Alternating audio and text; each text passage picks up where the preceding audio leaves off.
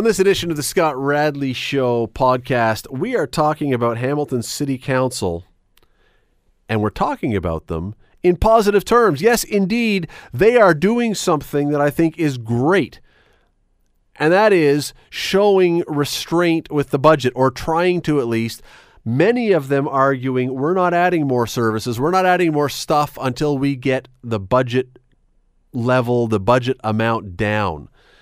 Not to zero, mind you, but at least they're showing some restraint. I applaud that. We'll talk about that one. We're also going to chat about the United Nations Security Council. We know that our government is going after this one hard. Not everybody knows what this is or what it means or why this may or may not be important. We'll talk about that one. And then Don Robertson joins us to talk about a very unique, very interesting lawsuit filed by a former Blue Jay against the Houston Astros. We'll explain why. Stick around.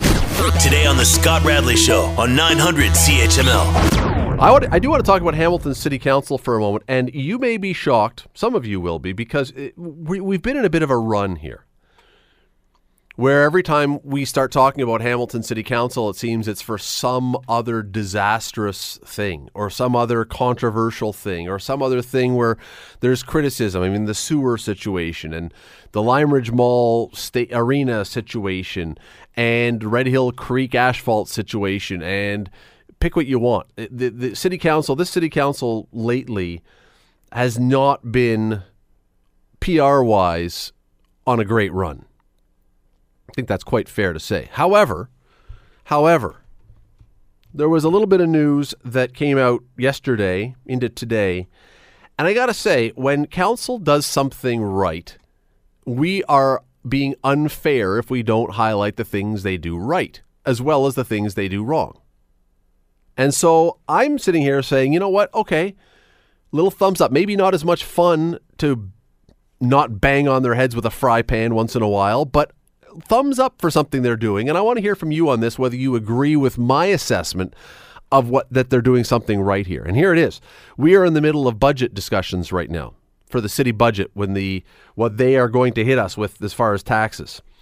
And a number of councillors have now announced that they're not willing to add any more services, any more expenses to the city budget until they get the tax increase below 3.5%. If we can get it down below 3.5%, which is still not a low figure, let's be honest, but they're saying, no, we're not going to be hiring a cigarette butt bylaw officer. We're not increasing fire services. We're not expanding the sidewalk snow cleaning program.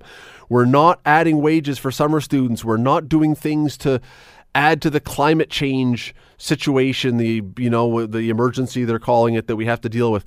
We have to get our house in order financially. We have to get our budget down to where we can deal with this, because you know what? The cost of living in this city keeps going up. It keeps going up.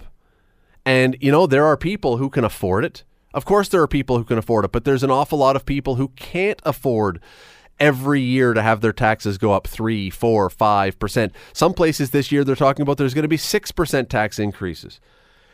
And I know what some people say. I hear it all the time. They say, well, look, you're living in a house that's gone up in value over the last 10 years. Look at how much your house is worth. It's now worth $600,000. You know how many retirees on a fixed income we have in this city who, it's good fortune, there's no question, but they bought their house for a lot less. The real estate prices have gone through the roof. Now their taxes are going through the roof, but they have no more money to pay for it. So they have this house that's worth X dollars, but it's not liquid. It's not money they have at their disposal. And so to pay the taxes, it's now getting to the point they can't afford it. The only way they could afford it would be to sell the house. And then where do they move? Because everything else is expensive too. So I'm with the city councilors, those who are behind this. And again, I want to credit where credit is due, applause where applause is warranted. To see a city council actually take a stand and say, no, we're not going to spend and spend and spend just because we have the ability to do that. Yes. All right. Clap to you. That is the kind of thing that we like to hear. At least I do. But I want to ask you, and here's what I want to ask you about.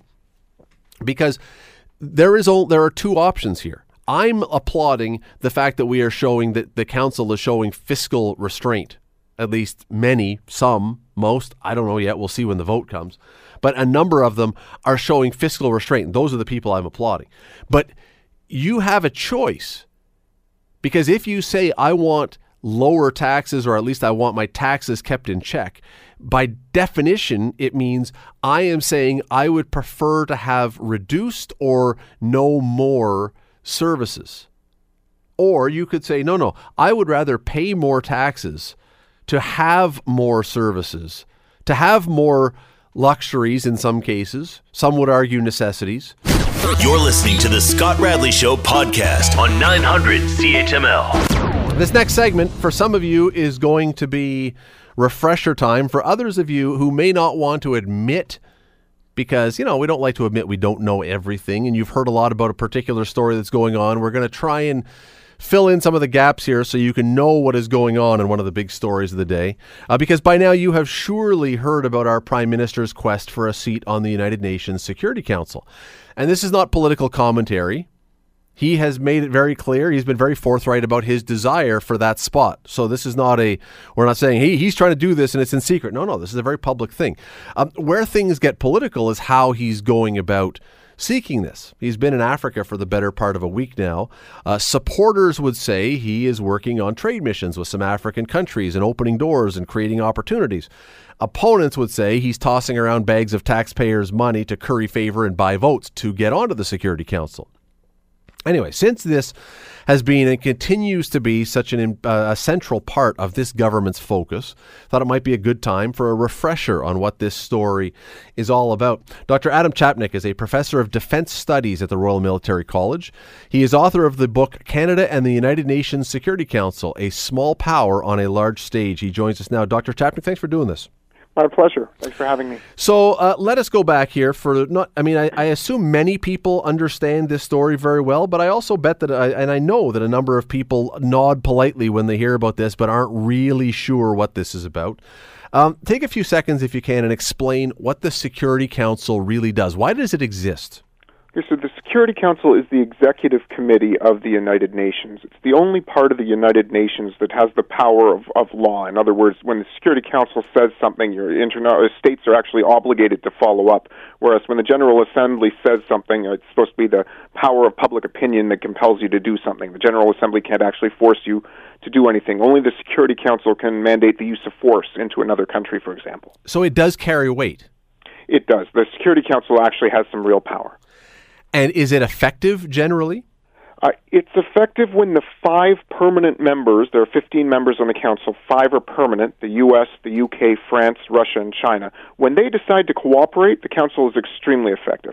That doesn't happen very often, but you never know when it's going to happen.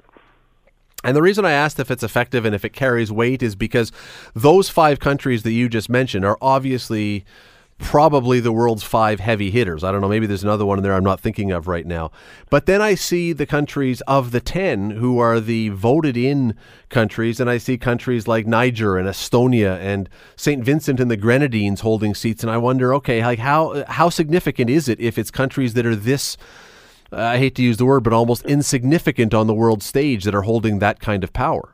Well, the way I would look at it is the major countries, the G7 and G20 countries that aren't permanent members, all of the other ones make it a priority to be on the council as often as they can. So of the G20 countries, every country has been elected except Canada since 2000.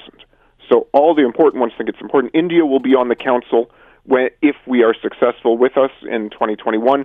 Germany's just coming off a term right now. So yes, there is space for some of the smaller countries, but the big countries who aren't permanent members, all of them have it as a priority to be on the council as often as they can. Are the smaller countries essentially just rubber stamp countries then of the bigger countries that they need trade from and need benefits from? They can be sometimes. It depends how comfortable they feel speaking their mind. You need 9 positive votes to pass anything at the Security Council. So you can't take all the small countries for granted, because if they don't vote in favor of whatever it might be, you can't get it done no matter how powerful you are. It only takes one of the permanent 5 to stop anything from happening, but it takes 9 members to actually do something. So what would be the benefit then? Because this has obviously been a huge push of the Liberal government, of our current Prime Minister. What would be the benefit to Canada being on the Security Council? There are three big benefits in order of importance. The first is access. By being on the council, you sit around the table with the Americans, the Chinese, the French, the British, and the Russians 24/7 for 2 years. For Canada in particular right now, because we can't get those two Michaels out of China where they've been wrongly imprisoned, a chance to start up a dialogue with the Chinese here would be extremely helpful. We've had trouble getting through to the Chinese at all. At least in this case, we could build a relationship by sitting beside the rep. The second reason is relevance. Because we'd be on the council and 175-odd countries wouldn't be, there will be another number of countries that want to speak to us in order to get to the powerful five. So we become more relevant because of our access that we have.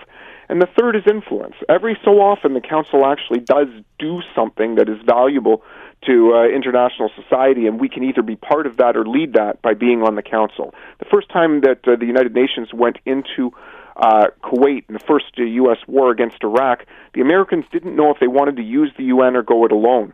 We were very important in convincing the Americans to use the UN, and history suggests that things work out a lot better for the Americans and for the world when they go through the UN instead of going it alone as they did in the second Iraq War. Your point about the other countries, the 100 and how many did you say, 127?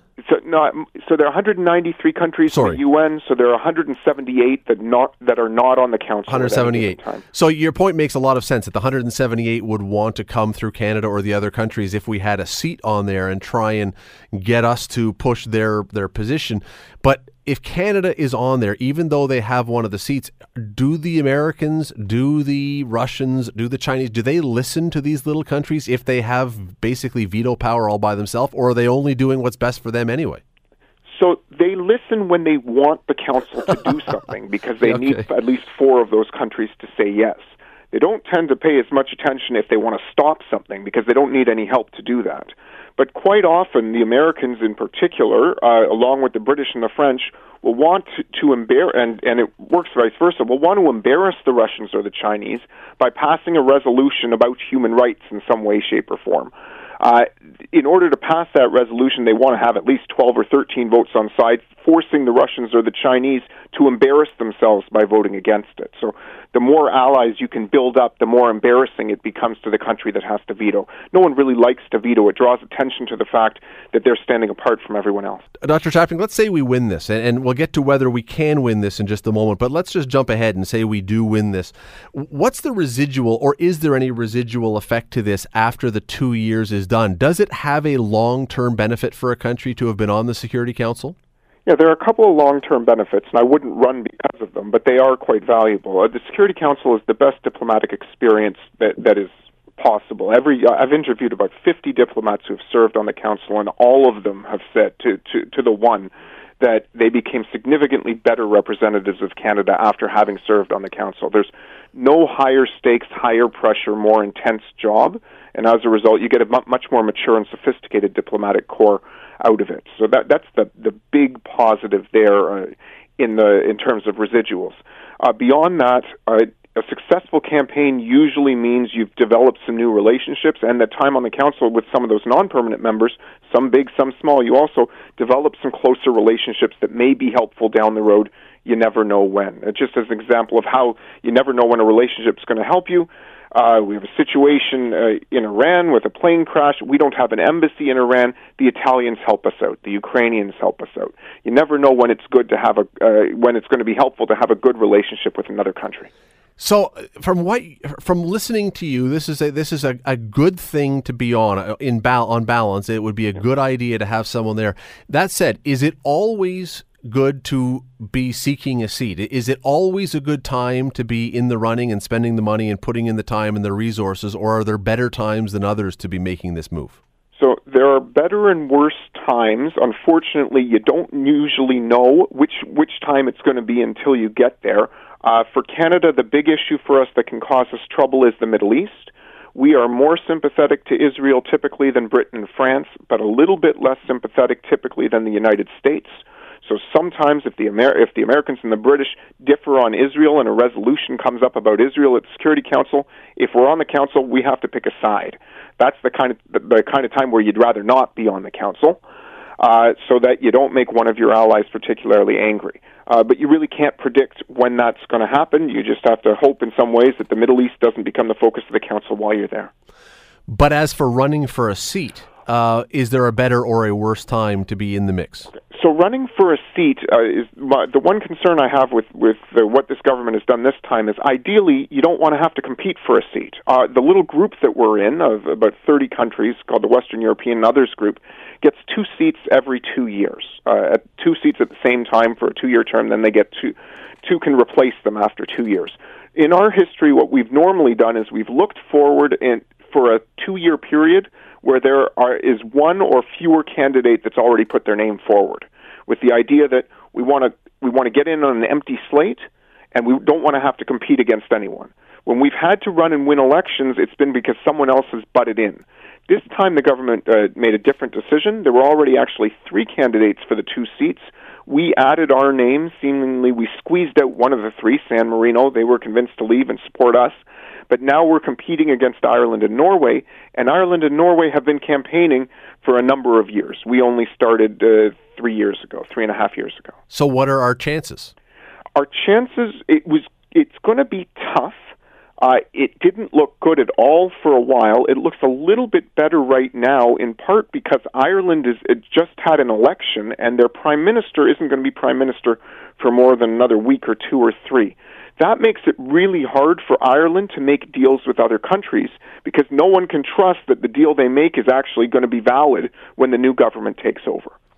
So in that context, a lot of people that might have promised deals to Ireland, those deals might be voided, and countries lie anyway, and it should be easier for us to pick off some of those Irish votes right now because of the uncertainty in Ireland. Leaving us, okay, so we've heard about the benefits, and that's clear, and you've explained that very well. The one concern I have out of this is, in this African trip, and now obviously I haven't listened to every single word the Prime Minister has said, I don't know who has, I haven't heard a lot being said about things like human rights, which is often something that we talk about as Canadians when our leaders go overseas. And I'm wondering, to try and curry favor and lure these votes, do we have to abdicate and step away from some of our traditional principles so we don't offend anybody?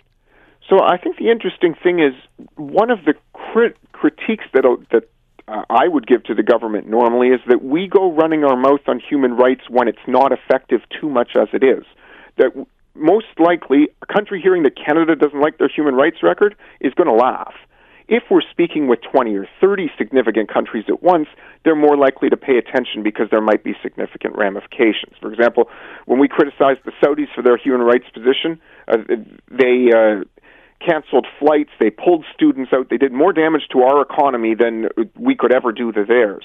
On the other hand, when we gather our allies and criticize, it's more likely that the Saudis will have to change their behavior. So it doesn't bother me that much that the Prime Minister isn't on a lecturing tour of the African states. It basically never works, and it often causes more penalties than benefits. It makes Canadians feel good that we're standing up for human rights, absolutely, but it doesn't actually do anything for human rights when we do it alone.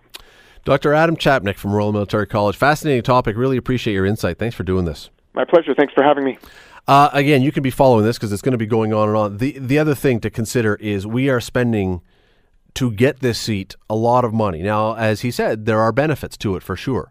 But we are spending tens of millions of taxpayers' dollars, and it gives you the feeling of the old school Olympic bid process where you would wine and dine the delegates and try and get their votes and just spend and spend and spend. The benefit would obviously be clear. I just hope we're not just dumping all this money to get nowhere. You're listening to the Scott Radley Show podcast on 900 CHML. We bring in Don Robertson of the Dundas Real McCoys, of ComChoice Realty, of various other things from the great city metropolis of Dundas, who's in here every Monday at this time, who was part of the Youngblood game on Friday, which was the Hamilton Steelhawks and the Dundas Real McCoys. They got replica jerseys from the movie Youngblood featuring the Hamilton Mustangs. It was a lot of fun. You guys did a good job. It was very creative on their part to do it, and it was particularly well received. Our guys really enjoyed it.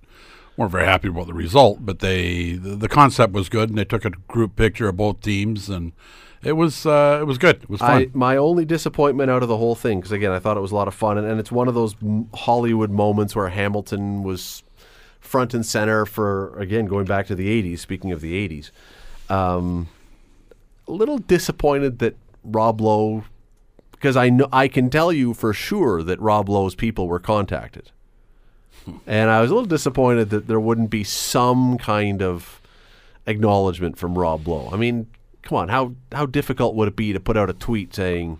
The Steelhawks did. I mean, they tagged did, and I did. When I wrote the piece about it, I contacted his people and was told very quickly that he was too busy to be... Perhaps it may not have been his most proud moment. Well, maybe. But you know what? It was 30 years ago, though, so get over yourself. It was 1986. But not only that, it's a cult classic. It's one of those movies that has stuck around. So for better or for worse, whether it was your best moment or not, it has stuck around. And I tell you what, I would bet you that any actor, almost any actor, I mean, I'm not talking about Anthony Hopkins or someone who's like, but 99% of actors would kill to have a movie that they did 40 or 35 years ago still talked about by people. Caddyshack? Sure.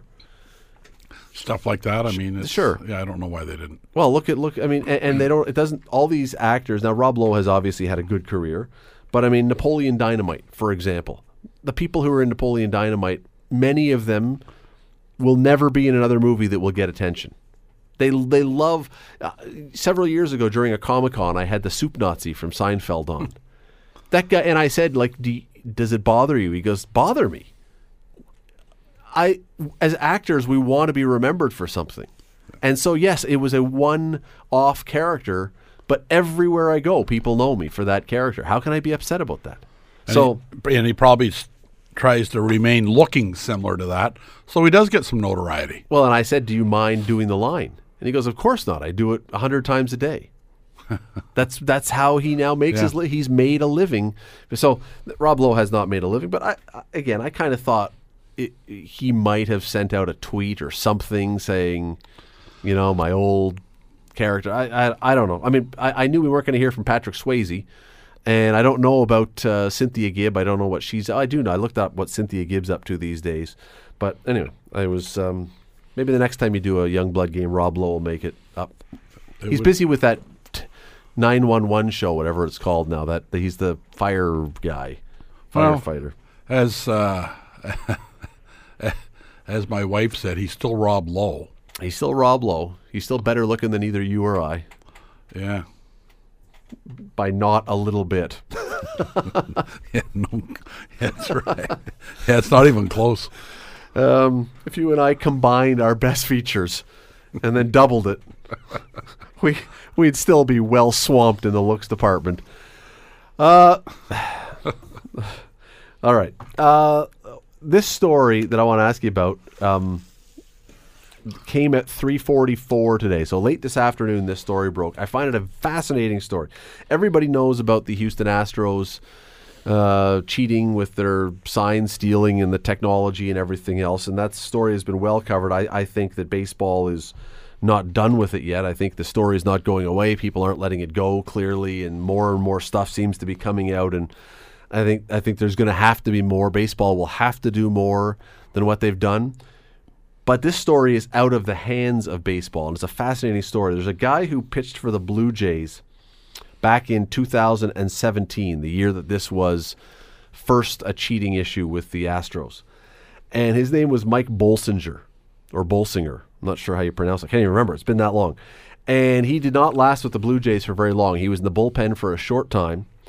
And in 2017, he went into a game on August 4th against Houston in Houston, faced 8 batters, got 1 out, 29 pitches, he gave up 4 runs, 4 hits, and 3 walks in a third of an inning, got 1 guy out. After the game, was sent down to the minors and never has pitched in the majors again. And he is now in Los Angeles County, has filed a lawsuit against the Houston Astros for affecting and destroying his career, because he says, had had they not been cheating and knowing what pitches I was throwing, I may have stuck with the Blue Jays and I may have had a career. After something like that, the team is disinclined to bring you back because it looks like you can't pitch at that level. And that won't be the last one. Well, if he wins, wait till it turns into a class action lawsuit, because there'll be all kinds of guys with stories like that. There'll be pitchers now, and we may find out that there'll be a guy like this that went back to the catcher and said, it's almost like they knew what I was throwing. He said that's what he thought at the time, that they were laying off stuff that they never should have been laying off.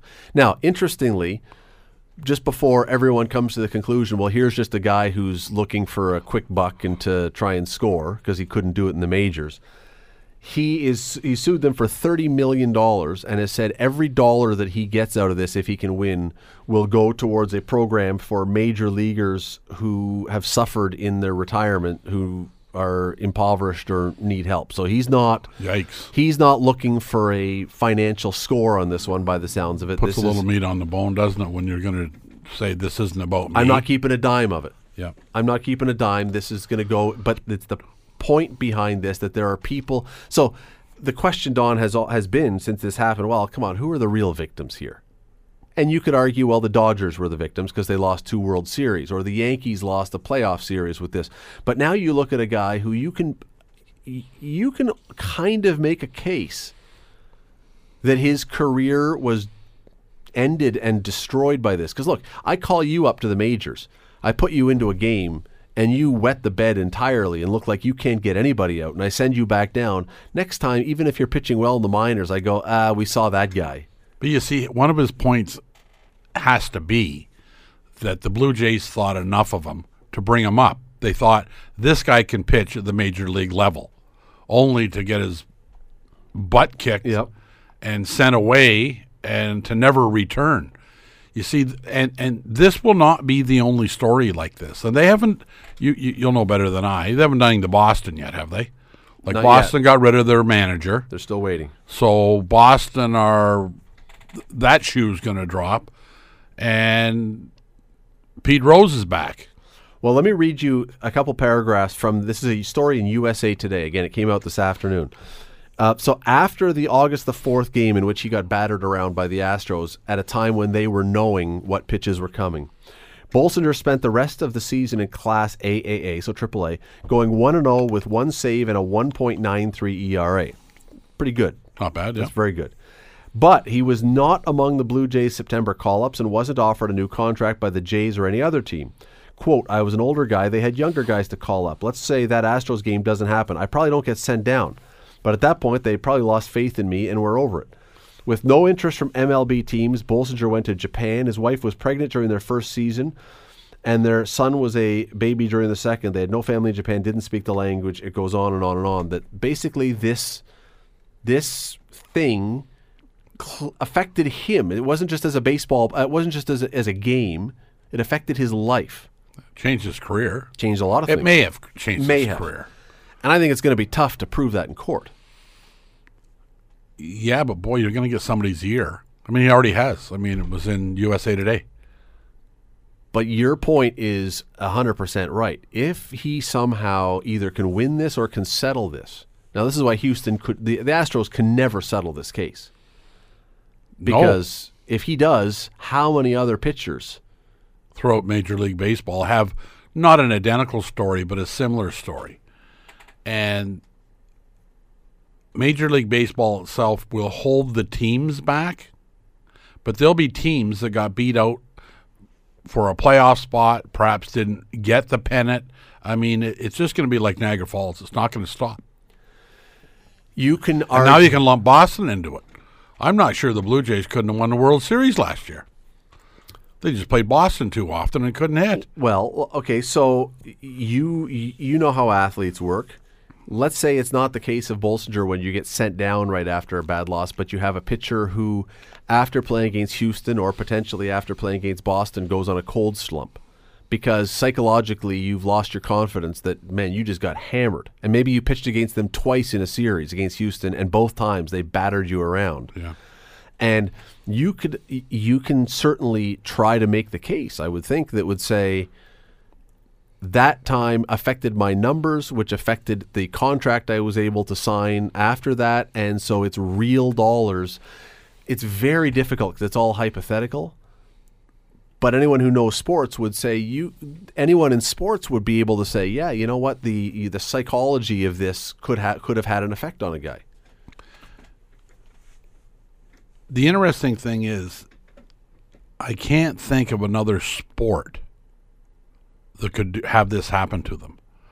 Like there's no chance that the goalie's going to know what kind of shot Connor McDavid's going to take. Football, maybe. If you could have intercepted the calls from, if you could create the technology to intercept the call from the coach to the quarterback in his earpiece, and you knew what their playbook said, so you could say he's going to throw a deep fly pattern or something like, maybe.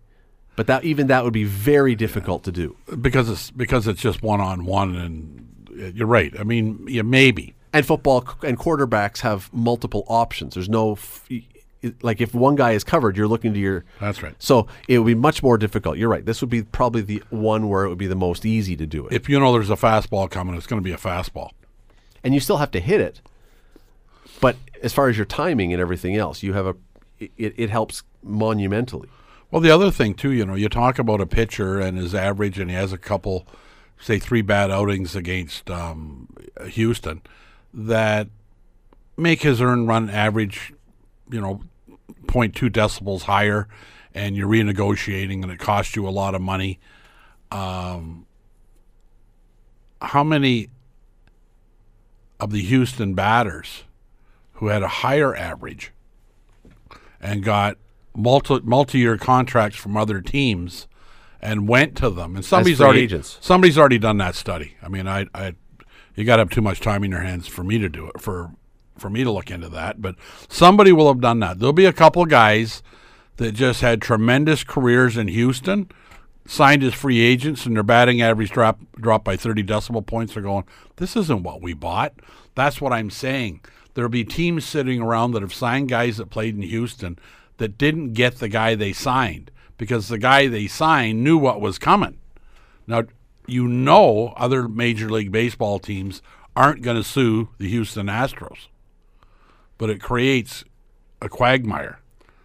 The follow-up to this would be, okay, so again, let's say that Bolsinger somehow wins this, and I find it very difficult because I think that there's going to be the entire baseball apparatus is going to be operating against this because baseball, I think, wouldn't be too interested in seeing this happen because of the Pandora's box that would open.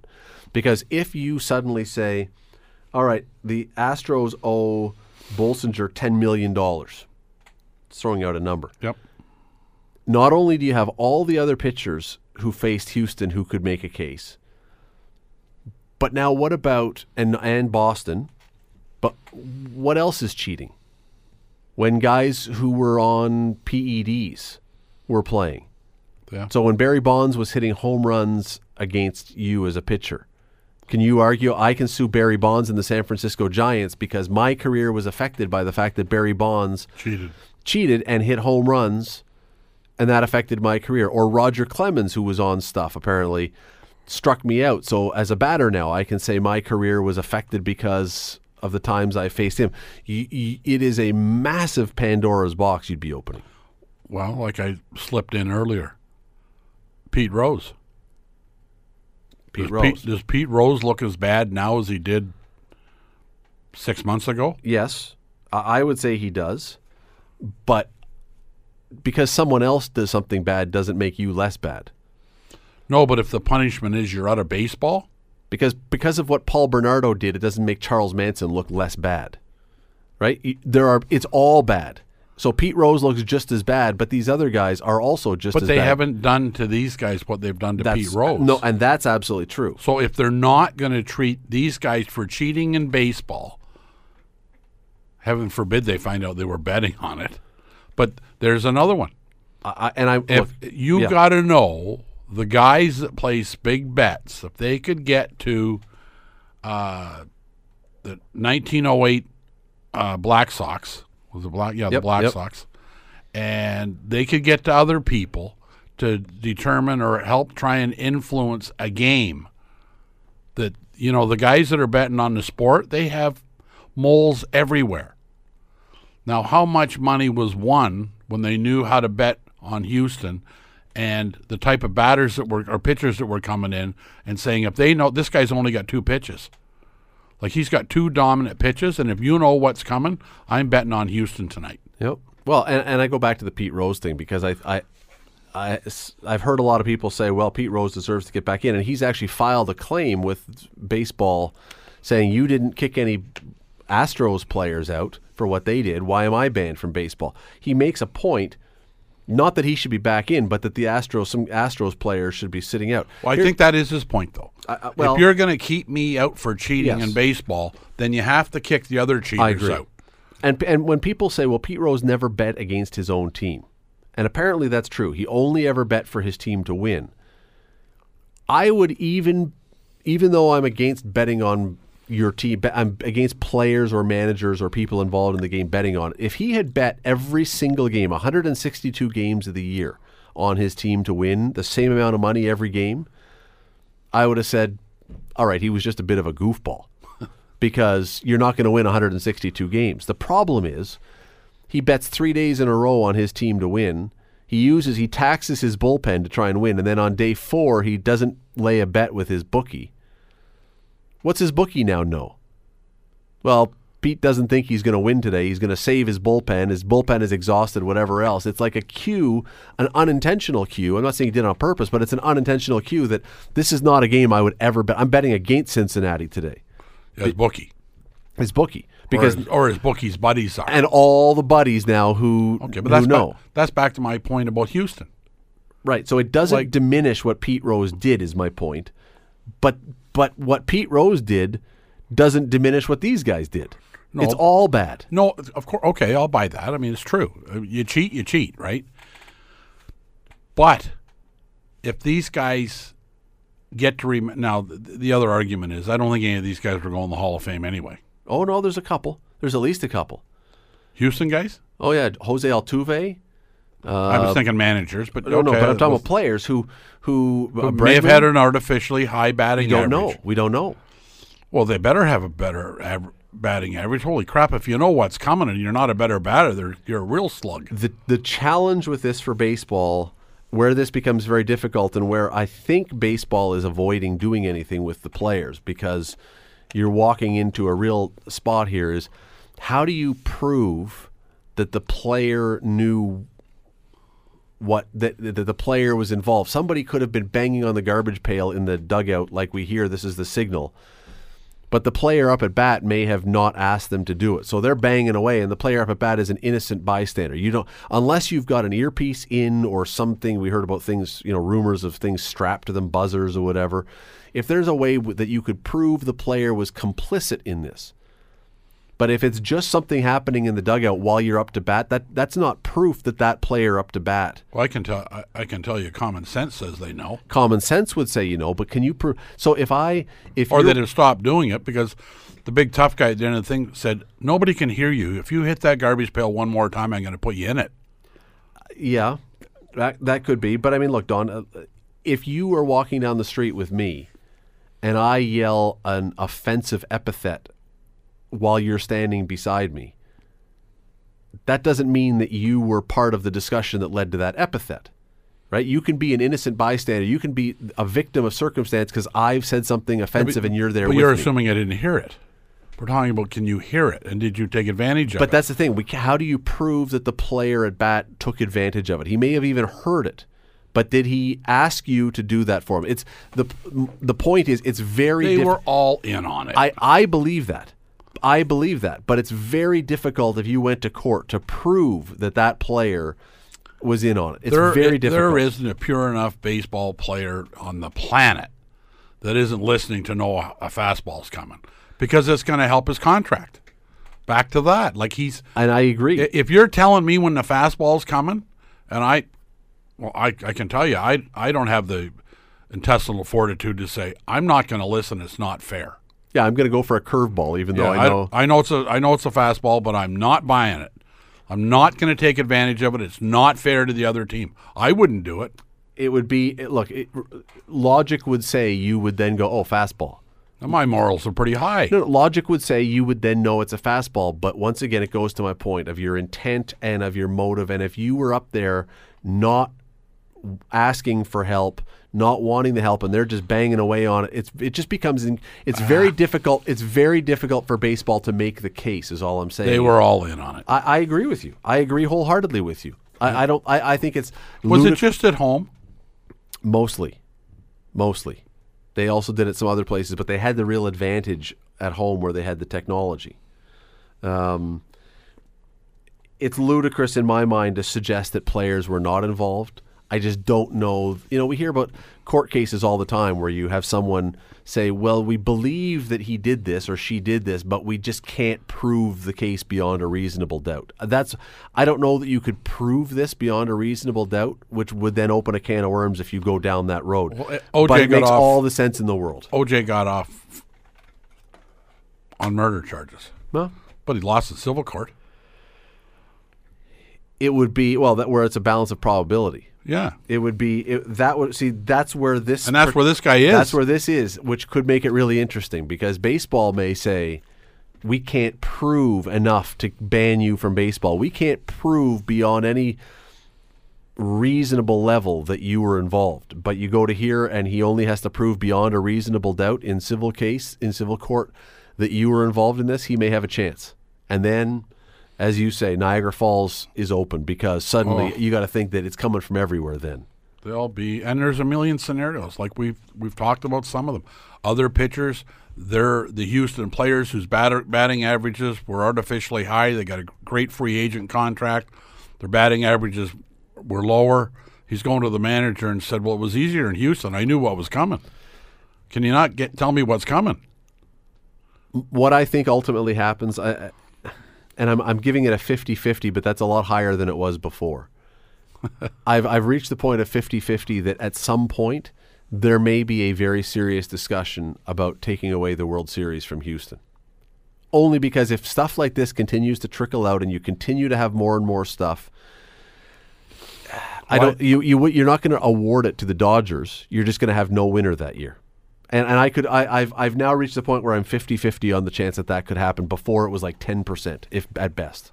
Well, you're right. When this stuff continues to come out, if nothing else, I'll put an asterisk beside it. The Scott Radley Show. Weekday evenings from 6 to 8 on 900 CHML. The Scott Radley Show podcast is available on Apple Podcast, Google Podcast, and wherever you get your podcasts. I'm Scott Radley. Thanks again for listening, and do not forget to subscribe to this podcast. It is free. You will never miss an episode, and also be sure you rate us and review us. Whatever you think of us, we'll take it. Thanks for listening.